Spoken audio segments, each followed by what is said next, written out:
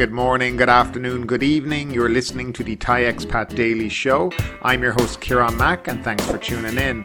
Don't forget to like this video if you're watching us on YouTube and please do subscribe.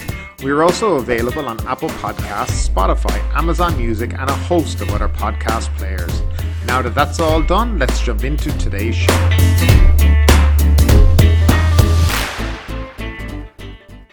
Well, hello there and welcome back to the Thai Expat Daily Show. Today is Thursday, the 14th of July 2022, and let's just jump into the first story of today. 500,000 more migrant workers needed for recovery. Thailand is short more than 500,000 migrant workers, the Thai Chamber of Commerce said on Wednesday, as the economy struggles with a slow post-pandemic recovery. Demand for workers is high in labour-intensive sectors including agricultural goods and food processing for exports, construction and tourism and services, the vice-chairman of the Thai Chamber of Commerce told a news conference. Today, workers are a big issue for driving the economy, he said, adding the country would need a total of at least 3 million to 4 million migrant workers to get the economy moving again. Barriers to recruiting migrant workers include problems in their home country, such as civil unrest in Myanmar, and competition for workers from other countries like Japan and China. At present, there are about 2.5 million documented migrant workers from Laos, Cambodia and Myanmar. And that's according to Pyro Chotasakin, head of the Labour Ministry's Employment Department. In a bid to ease the shortage, the Cabinet last week approved labour management plans, including allowing documented workers to stay until February 2025, he said. Thailand will also allow illegal workers, this time including those from Vietnam, to be registered and work until February 2025 as well. With the improved labour plans and arrival of more workers, Thailand may see nearly 3 million migrant workers at the end of the year, he noted. And moving along, Sathakit Thai defies PM. The Sathakit Thai Party, which will be known as STP from now on, led by Thamirat Prampow, has vowed to vote against Prime Minister Prayut Chan-o-cha and cabinet ministers targeted in the upcoming no-confidence debate in what is seen as a bid to force a change of government leadership, a party source says. The party wants to demonstrate its clear stance against the government after sitting on the fence and refusing to commit itself to either the coalition or the opposition.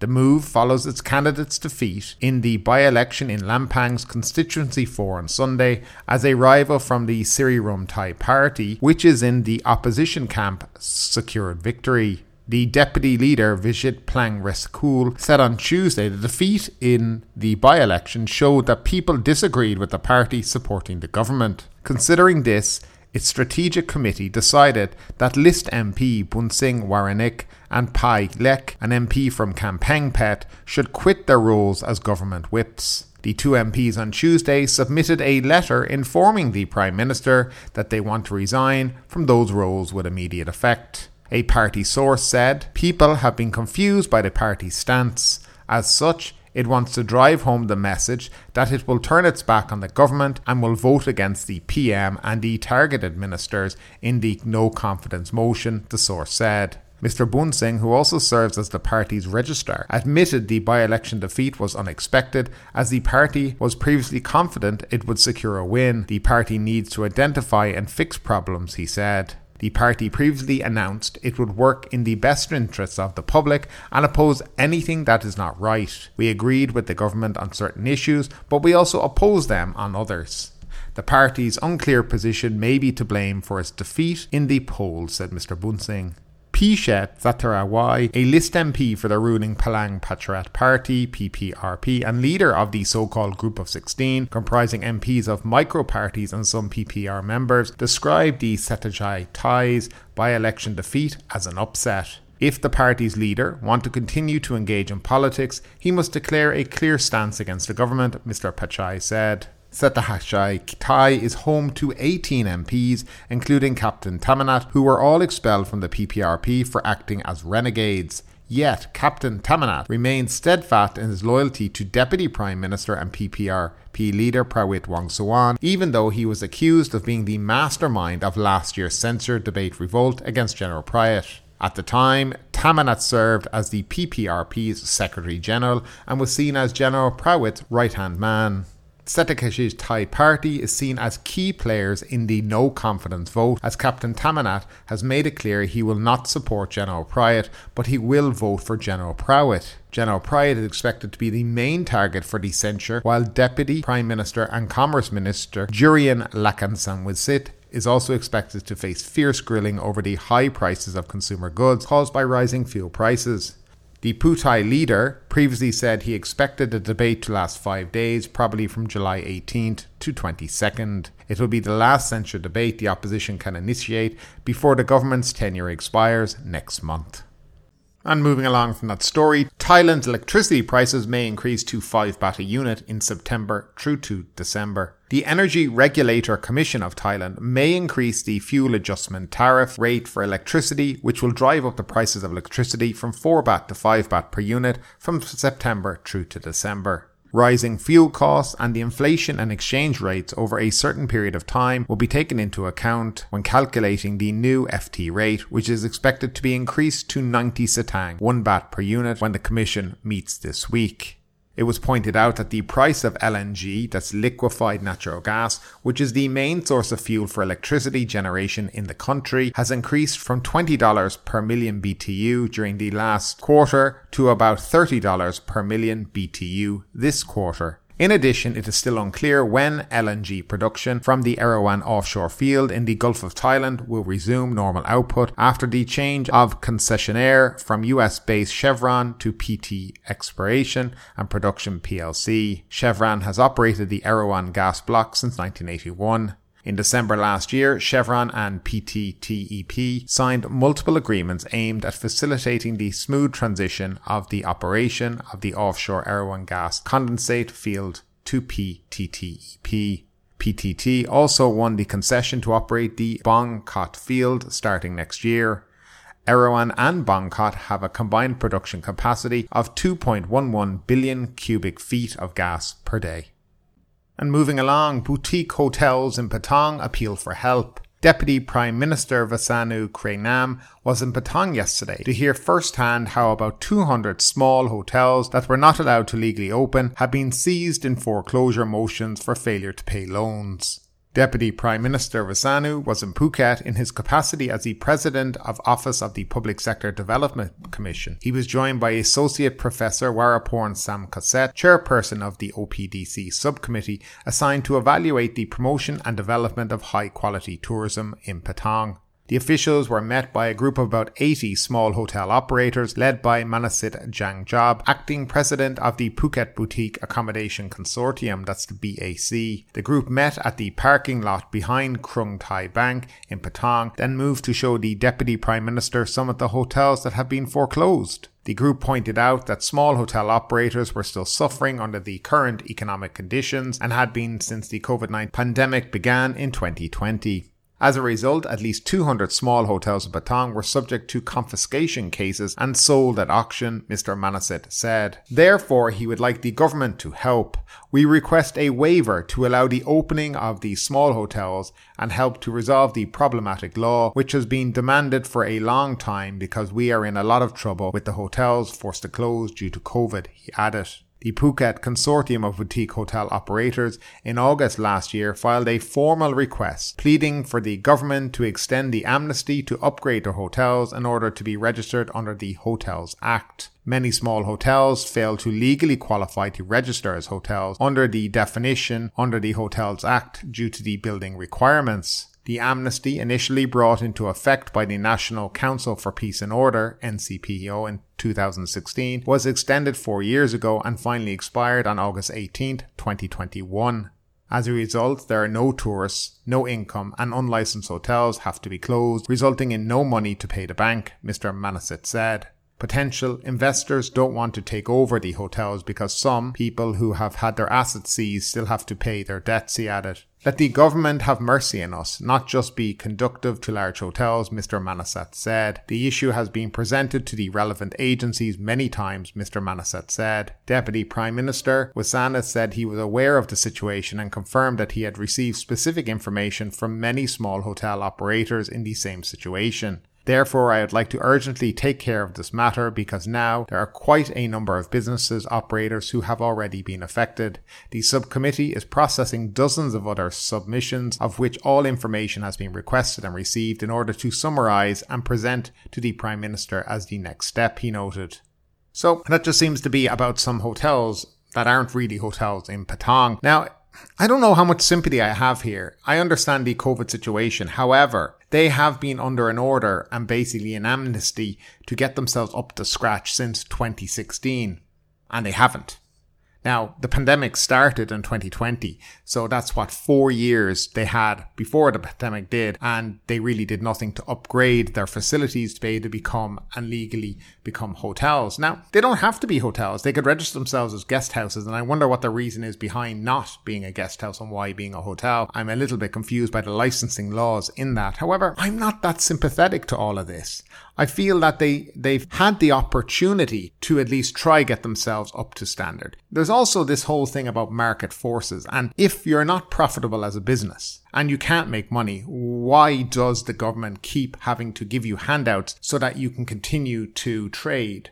It's pretty obvious to me that these small hotels, even when they were under the amnesty, haven't really been making that much money. And now they're looking for the government to step in to help them because a lot of hotels have been reclaimed by the banks because they haven't been able to meet their payments. Now, fair enough, the pandemic has something to do with that, but they have an obligation to meet the legal status of a hotel to be able to be licensed. And if they're not licensed, I'd ask a couple of questions. Number one, are they even insured? How can you insure yourself public liability insurance if you are not correctly registered and you're in a legal hotel? And that comes down, and then also, are you meeting regulations for fire, health and safety, and other things like that? And these things need to be all looked at. I just don't think it's fair to expect that the taxpayer keeps shelling out money to businesses that may not be able to continue to survive in the future. If the business can be saved and it looks, you can look at the balance sheet and you can say, well, this business was making a hefty profit. It was, doing well. Then yes, maybe that's something that can be saved, maybe because of COVID. But I think a lot of these businesses were never very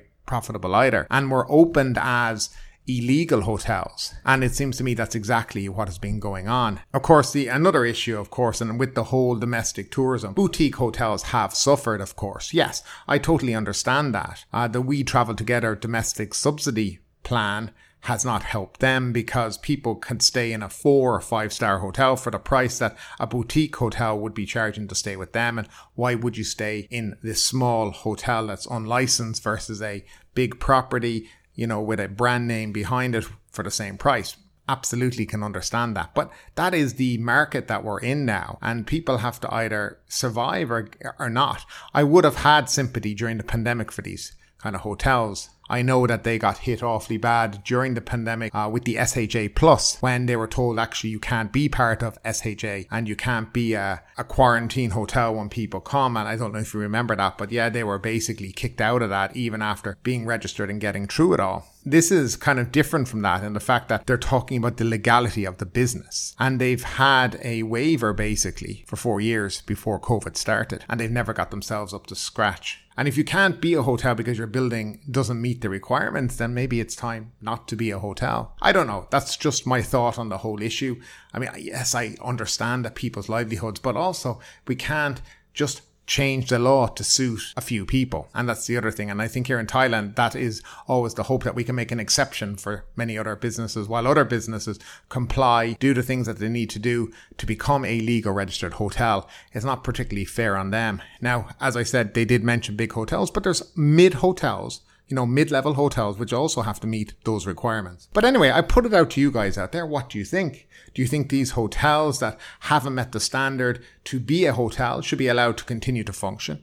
Or do you think that they should be shut down? That if they can't properly meet their loan repayments, they can't properly meet the licensing repayments, that their time is up? I'd love to know your opinion, as always, down in that comment section.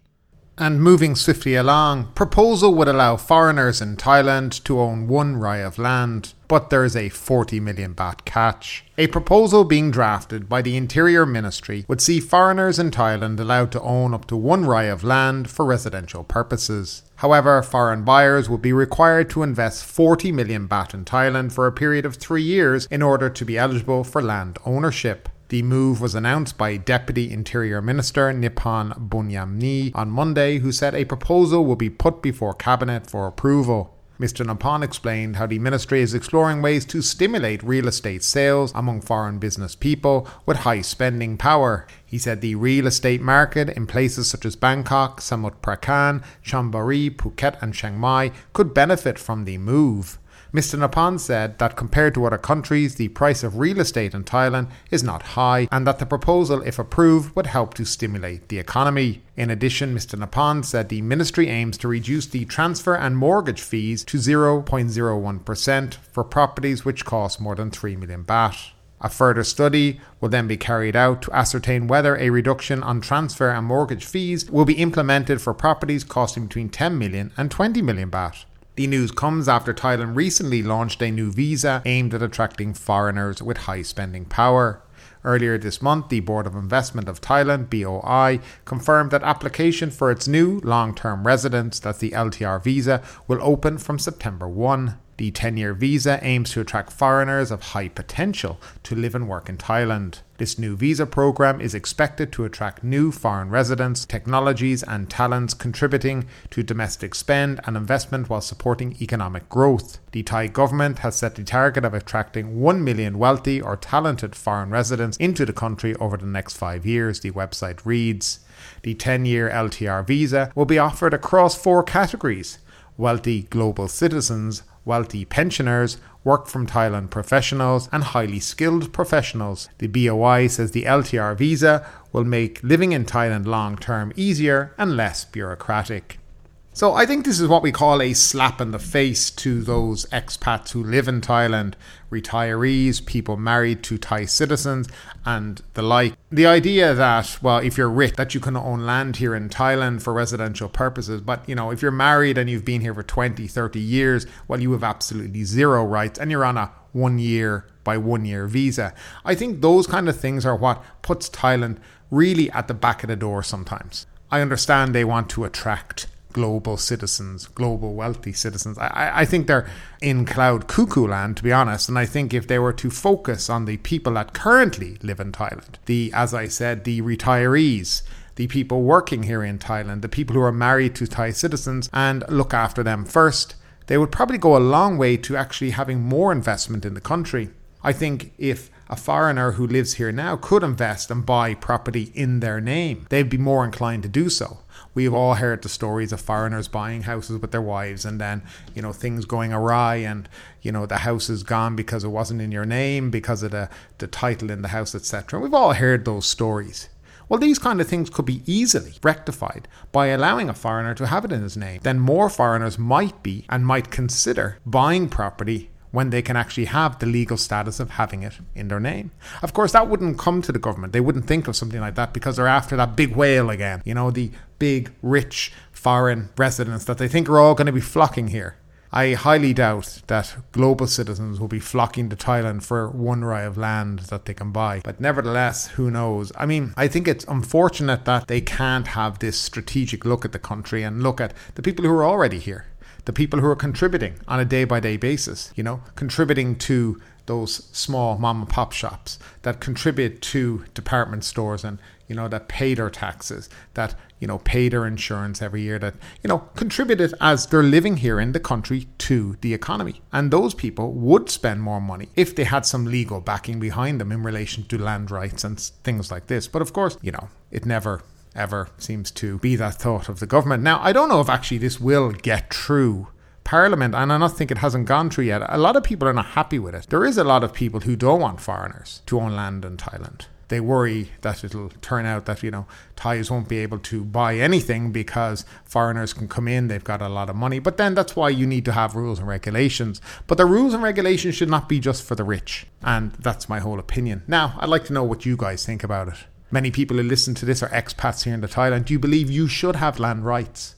Even if it's for a small amount of land, such as 1 rai? Or do you think it should be for the big rich people to come in and been able to get their 1 rai of land as long as they invest 40 million baht over 3 years? I'd love to know your opinion, guys, as always, down below in the comment section. With all that talk about travel and people looking for handouts and everything else, it's of no surprise that our next story is about airlines seek state aid amid rising costs. Airlines are struggling to control airfares amid high operational costs to maintain positive momentum for the domestic market, urging the government to help lift the financial burden. The head of commercial operations at Thai Lion Air said the price of fuel is the most crucial factor as it accounts for around 35% of the airline's operational costs, rising from its usual level of 30% before the surge. Global oil prices may have recently started to see a gradual downward trend, but the aviation industry cannot immediately reap the benefit. The airline has to await further updates on prices, which could be lower next year. Ms. Nuntaporn said the load factor for the upcoming holiday on July 13th to 17th has already reached over 70%, driven by popular destinations for religious events such as Ubon Ratchathani, which hosts the annual candle festival during the start of Buddhist Lent, as well as Phuket and Hat Yai.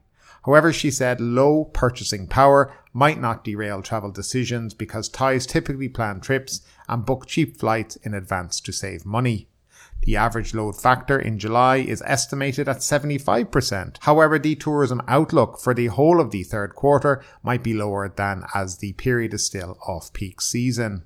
The TLA has had to adjust flight frequency to match actual demand and apply campaigns or joint promotions with the Tourism Authority of Thailand to boost the number of trips. However, the airline cannot offer heavy discounts, as seen before COVID-19, and cannot set aside a bulk of seats for promotional prices, as the available seats have been significantly reduced during the pandemic. She said the government should consider extending financial support, such as reducing aviation-related fees like airport parking and landing to help airlines shore up business. It is impossible for airlines to increase airfares and simply shift that burden to passengers. To maintain strong air traffic, the government has to lend us a hand to help relieve the burden, Ms. Nuntaporn said. Nok Air Chief Executive Wuttipun Jurangkul said the extension of the excise tax cut for jet fuel to 20 satang per litre until the end of the year can help save about 500 to 600 million baht in operational costs in the second half. The airline must closely monitor both oil prices and the exchange rate, as the baht's depreciation against the US dollar will cause even higher oil prices. However, Nok Air cannot increase airfares despite higher fuel prices due to a price war among airlines. Tirupal Chatishakampal, Nok Air Chief Commercial Officer, said locals will travel as usual, but the economic slump will impact the frequency of air travel. Meanwhile, a spike of COVID-19 cases with BA.4 and BA.5 subvariants might not impact travel sentiment after more people were vaccinated with booster shots. Nok Air's load factor for the upcoming holiday stood at 80%, with over 100 domestic flights per day. And finally, the Phuket News Daily Report. Strong winds down trees in Kamala. Strong winds brought down trees and branches in Kamala yesterday, landing on power cables and people's houses. No injuries or serious damage was reported.